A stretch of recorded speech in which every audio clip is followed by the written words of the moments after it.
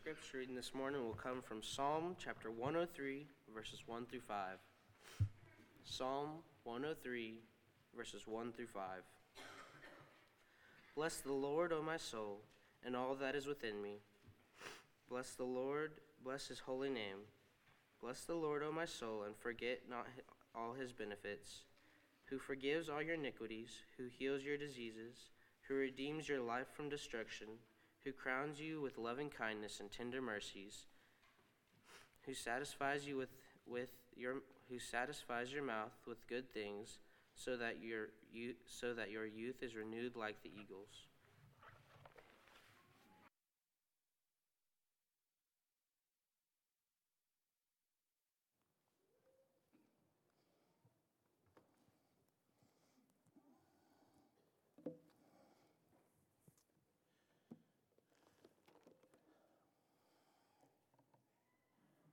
We would worry a whole lot less if we truly praised God a whole lot more. We'd worry a lot less if we truly praised God a whole lot more. Look in your Bible at 1 Samuel 23 and verse 16. Sometimes we need encouragement. We need help. We need a prompt to think again about God. Maybe we're overwhelmed by some of our trials, our worries, and we need a prompt. We need a help. In 1 Samuel chapter 23 and verse 16, there's an example of just this. It says that Jonathan strengthened David's hand in the Lord. What a wonderful thing to have said about someone. There was this great relationship between David and Jonathan. And Jonathan, of course, is the son of Saul. And David is having to deal with trial and difficulty and worry in his own life because Saul wants to see David dead. But it's Jonathan who strengthens his hand in the Lord. By way of application, there are times in life that all of us will need a Jonathan. Who's your Jonathan? A person that helps you to again focus on and praise God when you're feeling overwhelmed by the circumstances going on in your life. If a person doesn't have a Jonathan, what a tragedy. Because our worry and our pain are prolonged. Yes, we need a Jonathan at times. Open your Bibles to 1 Samuel chapter 30 and verse 6. You should desire to be somebody's Jonathan, and you're certainly going to need a Jonathan at various points in your own life. But what 1 Samuel 30 and verse 6 says is really important to consider as well. This on a different occasion, when David is facing trials and difficulties and having to face worry, it says that David strengthened himself in the Lord. That means it is just as important to motivate ourselves to look to God as it is to have a Jonathan or to be a Jonathan to someone else. Yes, we want people to encourage us to look to God and to focus and praise Him. But even if there's not anyone, we can motivate ourselves. We can talk to ourselves to think about God, to meditate about Him and what He's like, and to praise Him as a result. Terry read for us from Revelation chapter 4, and how worship is given to the one who sits on the throne, Revelation 4, verses 8 through 11. Well, worship is given to the one who's on the throne and to the Lamb. Revelation chapter 5, verse 13 and 14. Praise and honor to the Father is also due to the Son, the very next chapter. Paul would be talking about God's great plan of salvation in Ephesians chapter 1, verses 3 through 14. And not just once, not just twice, but on 3 different occasions, just in this one passage, Ephesians 1, 3 through 14, he breaks his train of thought, and he says in Ephesians 1, verse 6, to the praise of his glorious grace. In verse 12, to the praise of his glory. In verse 14, to the praise of his glory. As he thought about what God did in making salvation possible, how that it had been in his mind, as Adam reminded us from the beginning, he couldn't help but praise Father, Son, and Spirit for the salvation that we enjoy in Christ.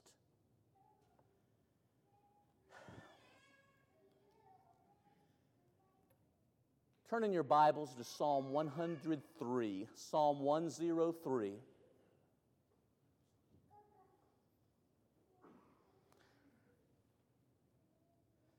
We will worry less when we truly praise God more. A person cannot praise God too much. The danger is in praising Him too little. Think about that. We cannot praise God too much. The danger is praising Him too little. A drop of praise is a mighty poor acknowledgement of an ocean of grace. A drop of praise is a mighty poor acknowledgement of an ocean of grace. Psalm 103 can be summarized with 2 words: pure praise. You cannot find a chapter in the Old Testament that stresses the praise of God more.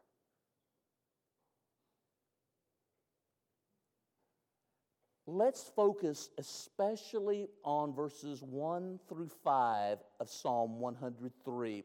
But before I do that, let me give you a little bit of background material. In thinking about this, think about the structure of Psalm 103, verses 1 through 5. The structure. In verses 1 and 2, there is a call to praise. Here's David strengthening himself in the Lord. The psalm will go on to get everybody involved. But David is encouraging himself to stop and praise God. I'll worry a whole lot less when I praise God a whole lot more. I can not praise God enough, but I can certainly praise God too little. And so the first 2 verses are a call to praise. A call to praise, where David is admonishing and encouraging himself. That's insightful.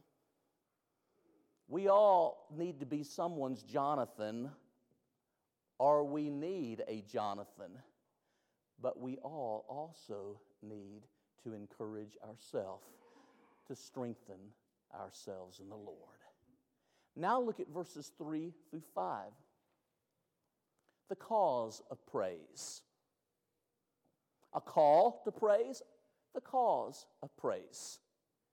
In verses 3, he says this: God forgives and heals. Do you see that in verse 3? In verse 4, he says, God redeems and crowns or honors. In verse 5, He says that God satisfies and renews. This is something David had undoubtedly thought a whole lot about. A call to praise, the cause of praise.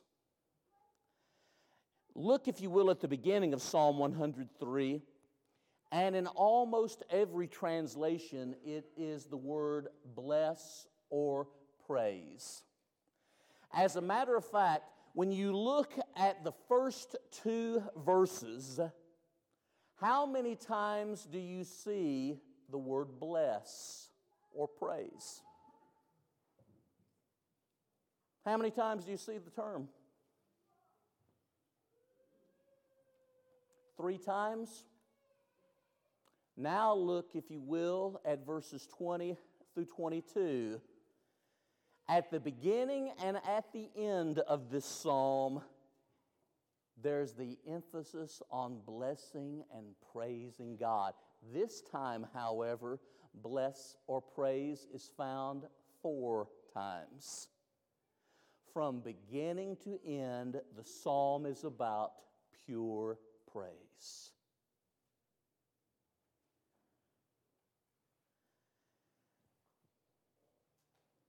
It's hard to praise God sometimes. We need a friend like Jonathan to encourage us at times. We're discouraged, we're down, we're maybe full of doubts, we're experiencing difficulties. But there are times when we must see that we can strengthen ourselves in the Lord. What I'd like to do is focus on these 5 verses, Psalm 103, 1 through 5, 5 characteristics of pure praise. Are you with me? 5 characteristics of pure praise. This was true for David so long ago, and it is going to be just as true of you and me today. It'll be true until the Lord returns, when we will all be forever in His presence, if we are Christians, praising Him. Characteristic number 1 of pure praise. Pure praise is God-centered.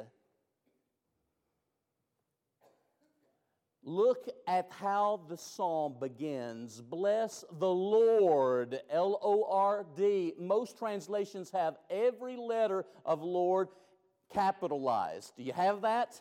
Something like that? The word is found 11 times in this chapter. The Lord.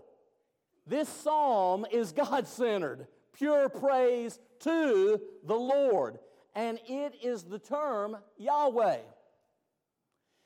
I am. Bless the great I am, O my soul, we could say. All that is within me, bless the great I am and His holy name. When God revealed Himself to Moses in Exodus 3:14, I am. Who shall I say sent me, Moses asked. I am. A God who wants to have a relationship with humanity.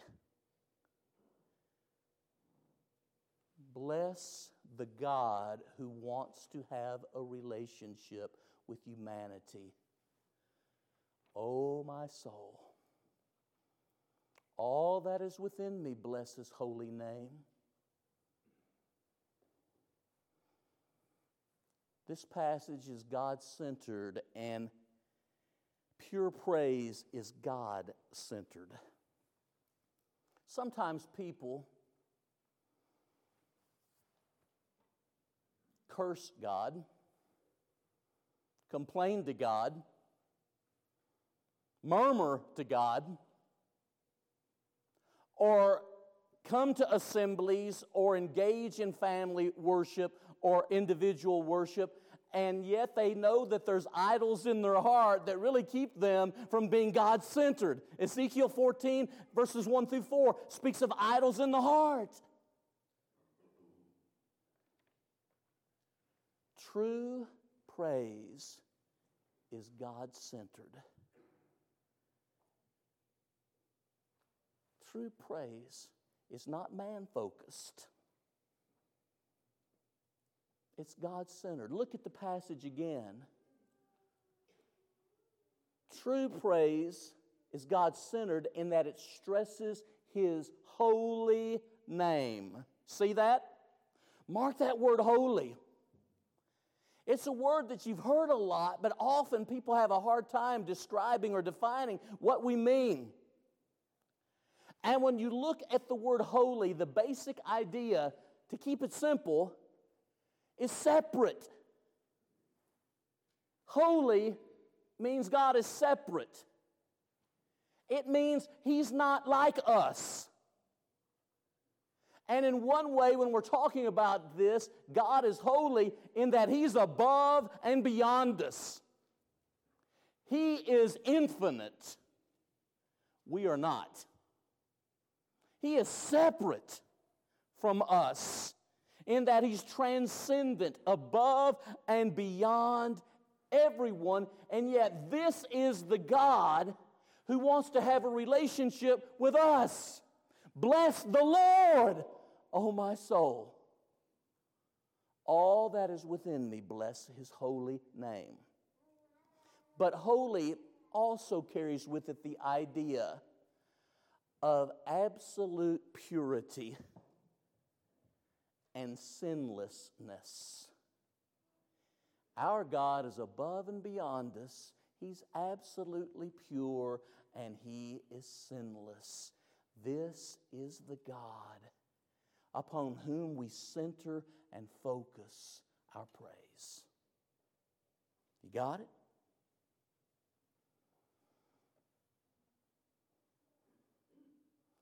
Then notice this expression. Look at the verse. Verse 2 says, forget not all His what? His benefits. His name has to do with His holiness and His character. His benefits have to do with His blessings and His deeds. Praising God ought to focus on who He is, what He is like, and His deeds and blessings. I don't believe that you have New Testament worship that pleases God unless we're focusing in our worship on who God is, what He is like, and on His deeds and blessings of humanity. You might have a lot of things, but you're not going to have what really pleases God. True worship is God-centered. The focus is on Him and His desire to have a relationship with us. Number 2, here's a characteristic of pure praise. It is personal. Pure praise is personal. Bless the Lord, O my soul. Mark it. I'm going to tell you why. Yes, the Bible stresses the importance of assemblies, of congregations, of coming together. Hebrews 10 and verse 25. Acts 20 and verse 7. The psalmist would say, I was glad when they said to me, let us go to the house of the Lord. Psalm 122 and verse 1. And while there is this example of worship together, of coming together in worship that is right and proper, we must not overlook the fact that praise is personal. My soul. It will keep us from looking at our assemblies as entertainment, where preachers are judged mainly for their idea to tell a good story, to give a good joke, or to present something eloquently and well.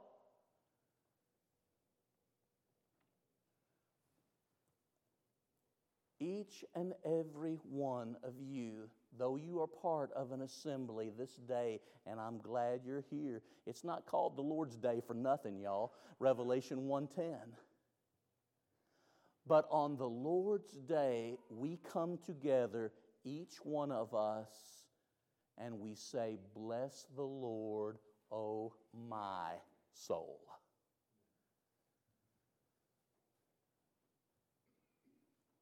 Sometimes worship is detached and aloof and distant. Praise, it's impersonal. David didn't know anything about that type of praise. And we shouldn't either. Praise is personal. My soul. And you know what? The word there, soul, carries with it the totality of one's being. What makes you the person you are? Bless the Lord, oh, what makes me the person that I am. Bless the Lord, me, as an individual that has a soul that's going to be somewhere forever. It's personal. You look at the text, Kyle, and it's my soul and the Lord. That really gets things down to a very fundamental level. Praise is about my Lord and me. Now, that's not all it's about, but that's what it's about. It's about more than that, but it's not about less than that, and that's what the Word of God is showing us here. Third, not only is praise God-centered and personal, there's a third characteristic. It is fervent and enthusiastic.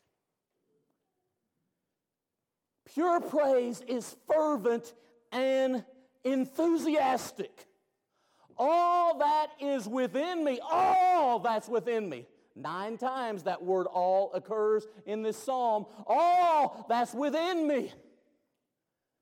Praise His holy name. Fervent.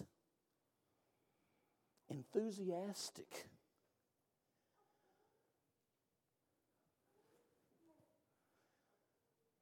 Unprepared. Ill thought out. Superficial praise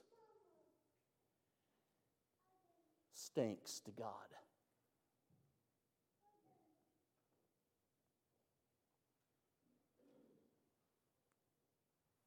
That's something to think about. Fervent and enthusiastic.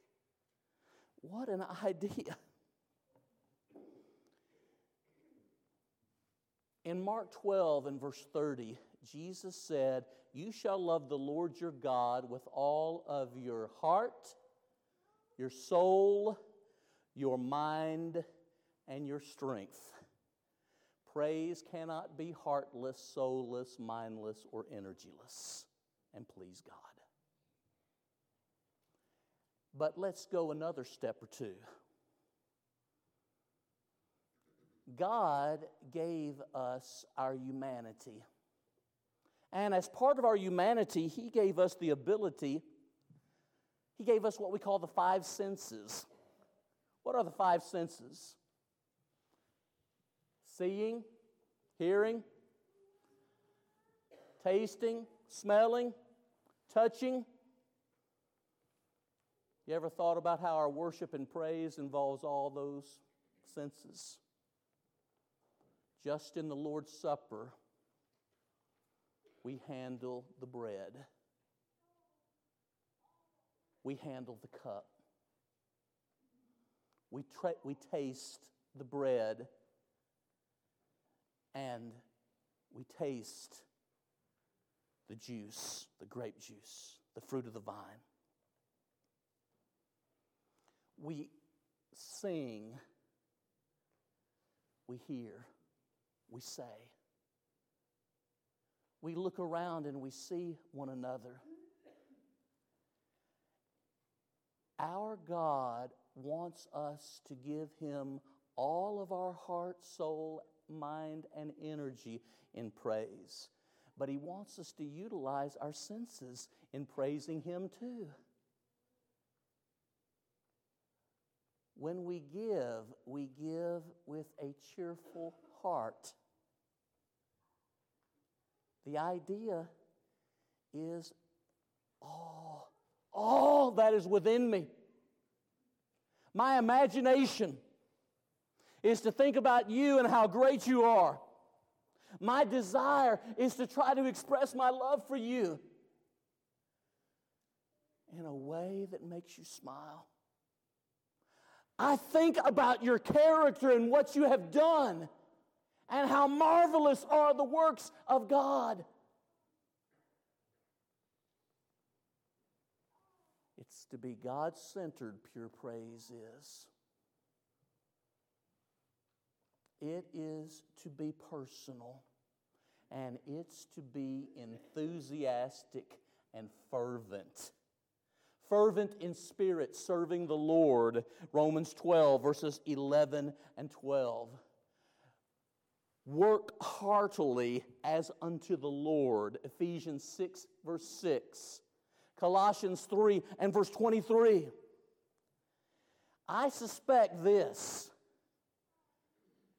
If God were writing letters to churches today, just as He wrote to the 7 churches of Asia in Revelation 2 and 3, one of the things that He would rebuke is the half-hearted, superficial, shallow praise that He's given.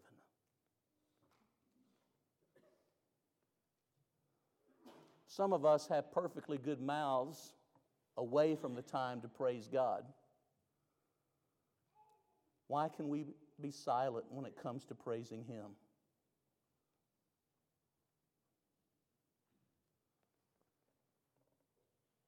It's something to think about.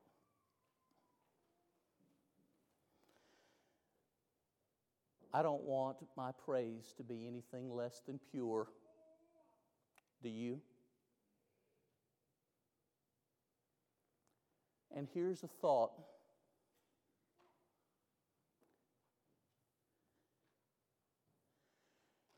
Pure praise has to do with focusing on all that God is and does, with all that we are and have. Praise focuses on all that God is and does as we offer to God all that we are and have, along with the knowledge that all that we have and are does not declare His worth enough. Amen. But that's the idea that I want to have in praise. And I hope that you do too. Enthusiastic, passionate, fervent. Got to tell you, I'm not sure that that would characterize every congregation of the churches of Christ. Whatever makes us us, we praise God truly with all. Number 4, looking at the Word of God, pure praise is thoughtful. Pure praise is thoughtful. Look at verse 2. Bless the Lord, O my soul, and forget not all His benefits. And this is really important, because what David understands is what we need to understand. The first step to spiritual train wrecks has to do with forgetting God's benefits.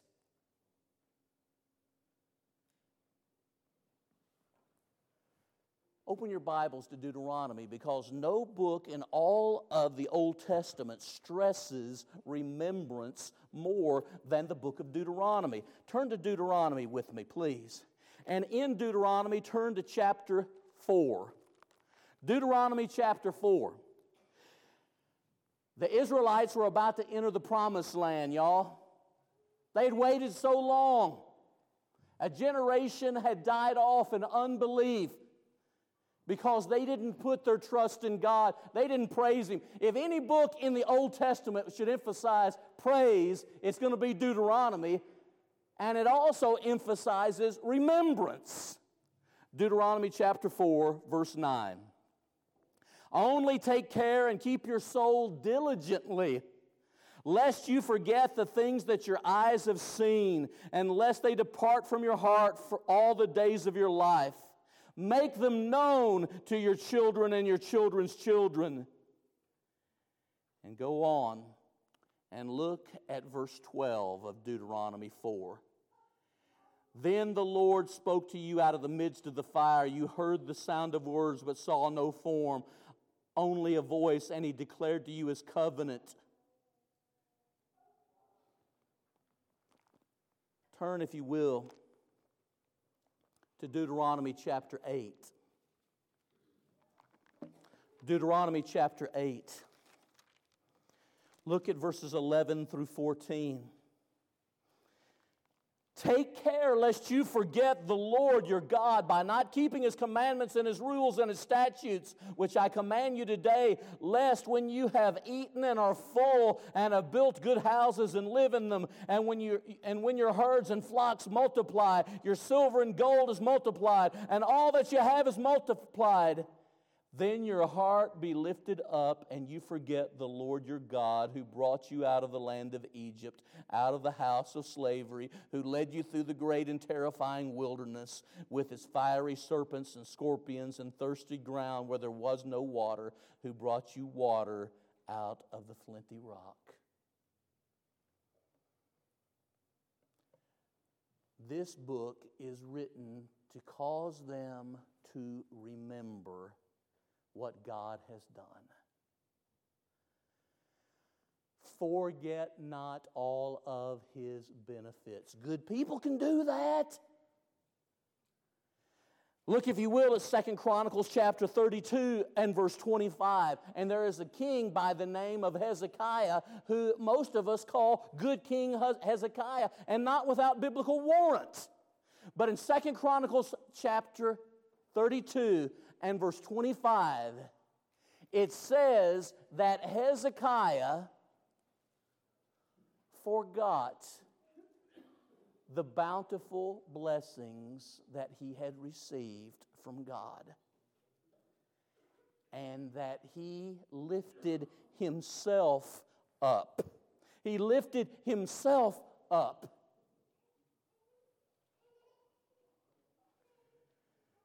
Pure praise is thoughtful.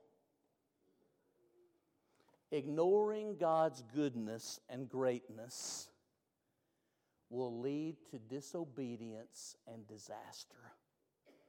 And what I think is really interesting here is this. In the section prior that I was talking about, where pure praise is passionate and enthusiastic and fervent, it's one way to monitor our spirituality. Are we genuinely fervent and enthusiastic in what we're doing? Are we into what we're doing? But another way to think about is, how thoughtful am I of God's blessings?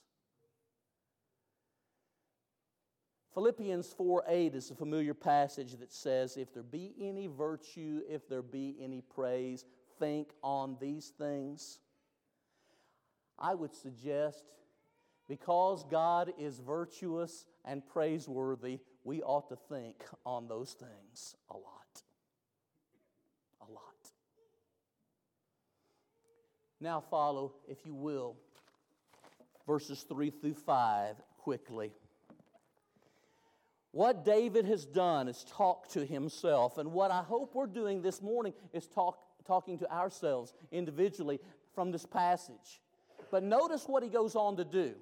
In verses 3 through 5, he talks about acknowledging the blessings in pure praise. Acknowledging our blessings in pure praise. In verse 3, he's going to just kind of give us a tour of some of the areas. And the tour begins in a courtroom. And here's what he says about the courtroom. He forgives us all our iniquity. Case closed. No charges. Record completely expunged. Not guilty, no crime. Then on the tour of things, and some of you are familiar with this place, a hospital. He goes from the courtroom to the hospital. Our God who forgives all iniquities. You know what? That's high treason against the God of heaven and earth. That's what iniquity is. It's rebelling against the God of heaven and earth in sin. But then the hospital who forgives us all our diseases.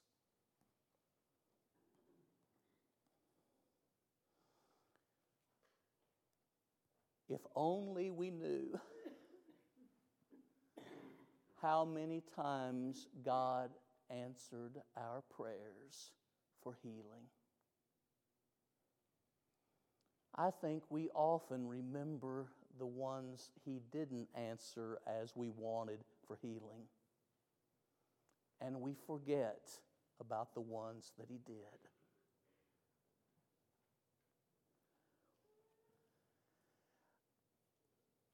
And this is fascinating to me because Adam, when a child of God comes to God and wants Him to forgive, God forgives then and there. Sin and iniquity I remember no more, Jeremiah 31 through 36. But a person may continue to be sick. Remember when David sinned with Bathsheba, the child that they conceived in adultery was sick? And God said this in 2 Samuel 11 and 12. You are forgiven, but the child will die.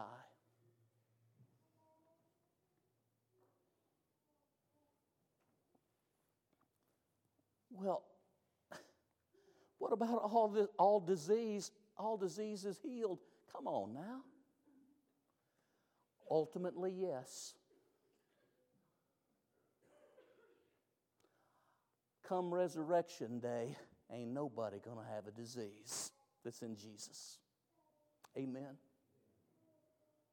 We may have heart trouble, Alzheimer's, dementia, cancer now. And there may be little that doctors can do about it.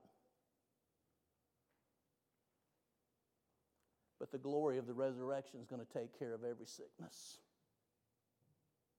Because that's how our God is.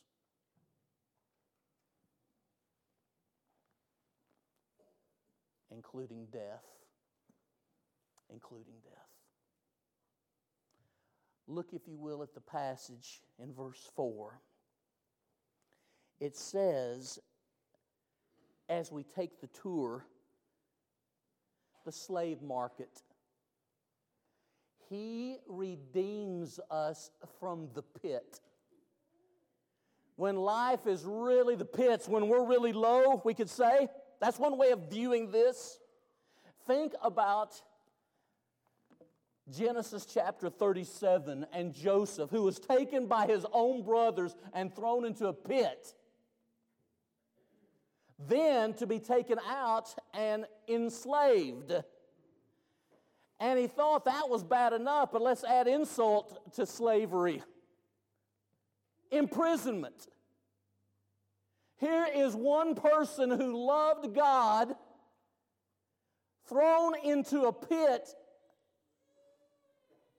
sold into slavery, and imprisoned. And yet it is Joseph who says in Genesis 50 and verse 20, "You meant it for evil, but God meant it for good."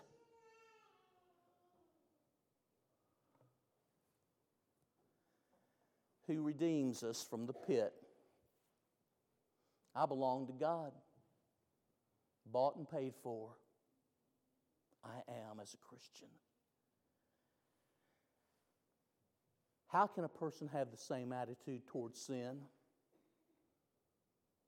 when they think about the God who forgives iniquity, who heals of diseases, who redeems us from the pit? And I love this. When He honors us, He crowns us, He surrounds us with His loving kindness and His compassion, His mercy. Talk about God's mercy and goodness following us all the days of our life. Now look at verse 5. As David contemplates some of God's blessings, God's forgiveness, God healing, God's redeeming, God crowning and honoring us as His people. The next verse, verse 5, God satisfies. We have just left the palace, y'all. He crowns us. He surrounds us with His loving kindness and compassion. And now what He does is take us to His banquet table. Only right that I'm preaching about praising God right after Thanksgiving. Anybody eat quite a lot on Thanksgiving? Keep your hands down. You may not be able to raise it. I don't know if you can. There's Emily. You did pretty good? All right, good.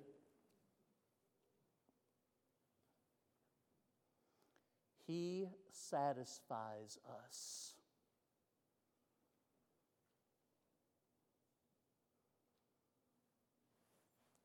I know a lot of Christians who've been satiated with God's blessings, but I know far fewer that are satisfied.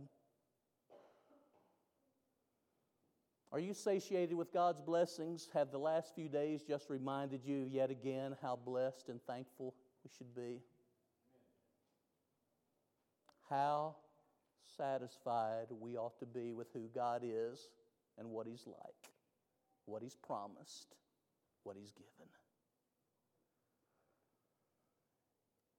He satisfies. He renews. He renews. At the banquet table of the good Lord, we can be satisfied and renewed. I don't think it's too far out of bounds to say that when we observe the Lord's Supper, we ought to be satisfied with what God has provided. And we ought to be renewed to praise Him and to thank Him. Here's what I want you to get as we close. That word bless, the word bless means to praise and adore.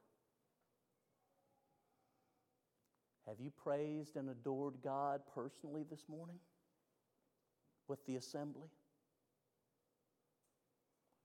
The word bless means to magnify and glorify. That means He looks even bigger and greater. Has our time together caused you to magnify and glorify God?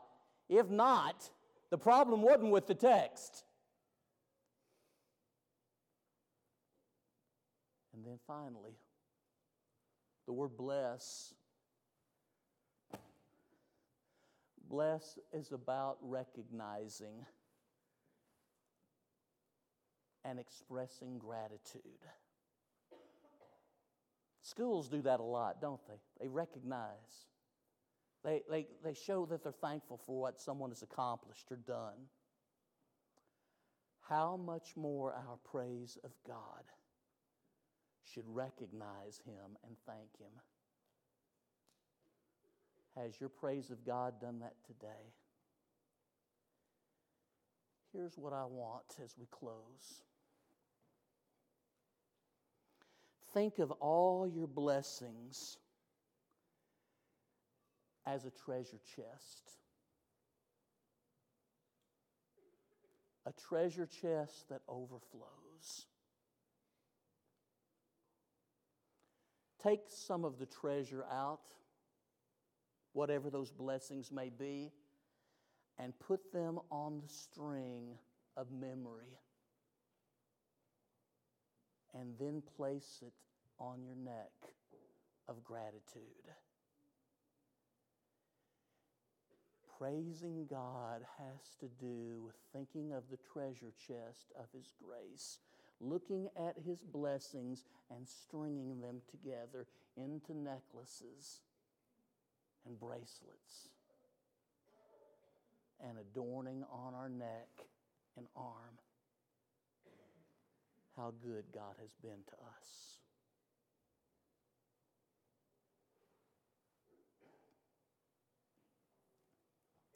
As I bring this lesson to a close, thank you for listening so patiently. Pure praise. Pure praise. I want to be able to offer to God the purest of praise within me now.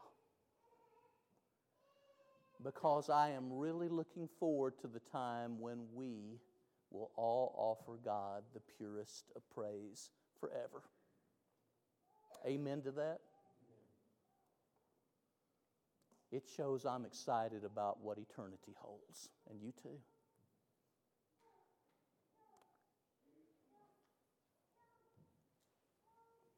I don't think a person should ever look at worship and praise the same way again. Our singing should never be humdrum. It ought to be enthusiastic and fervent. Preaching ought to be enthusiastic and fervent, huh? Amen to that? Lord's Supper observance. Every avenue of worship is about praising Him. Pure praise. If you're not a Christian, come to Him now. Interestingly enough, with your mouth you'll confess that Jesus is the Son of God. With your mind and heart you're going to believe that He's the Lord. You're going to change the direction of your life.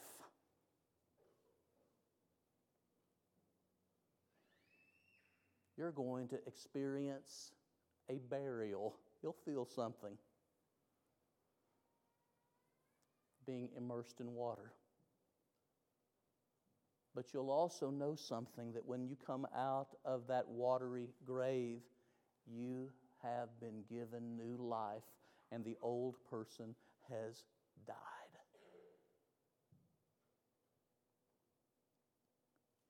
I think it's wonderful to be able to say, I'm not that person anymore. I'm not that person anymore. You can look back to the point of your baptism and be able to say, I am not the person I was anymore because of Christ. Amen there? Let us stand and sing.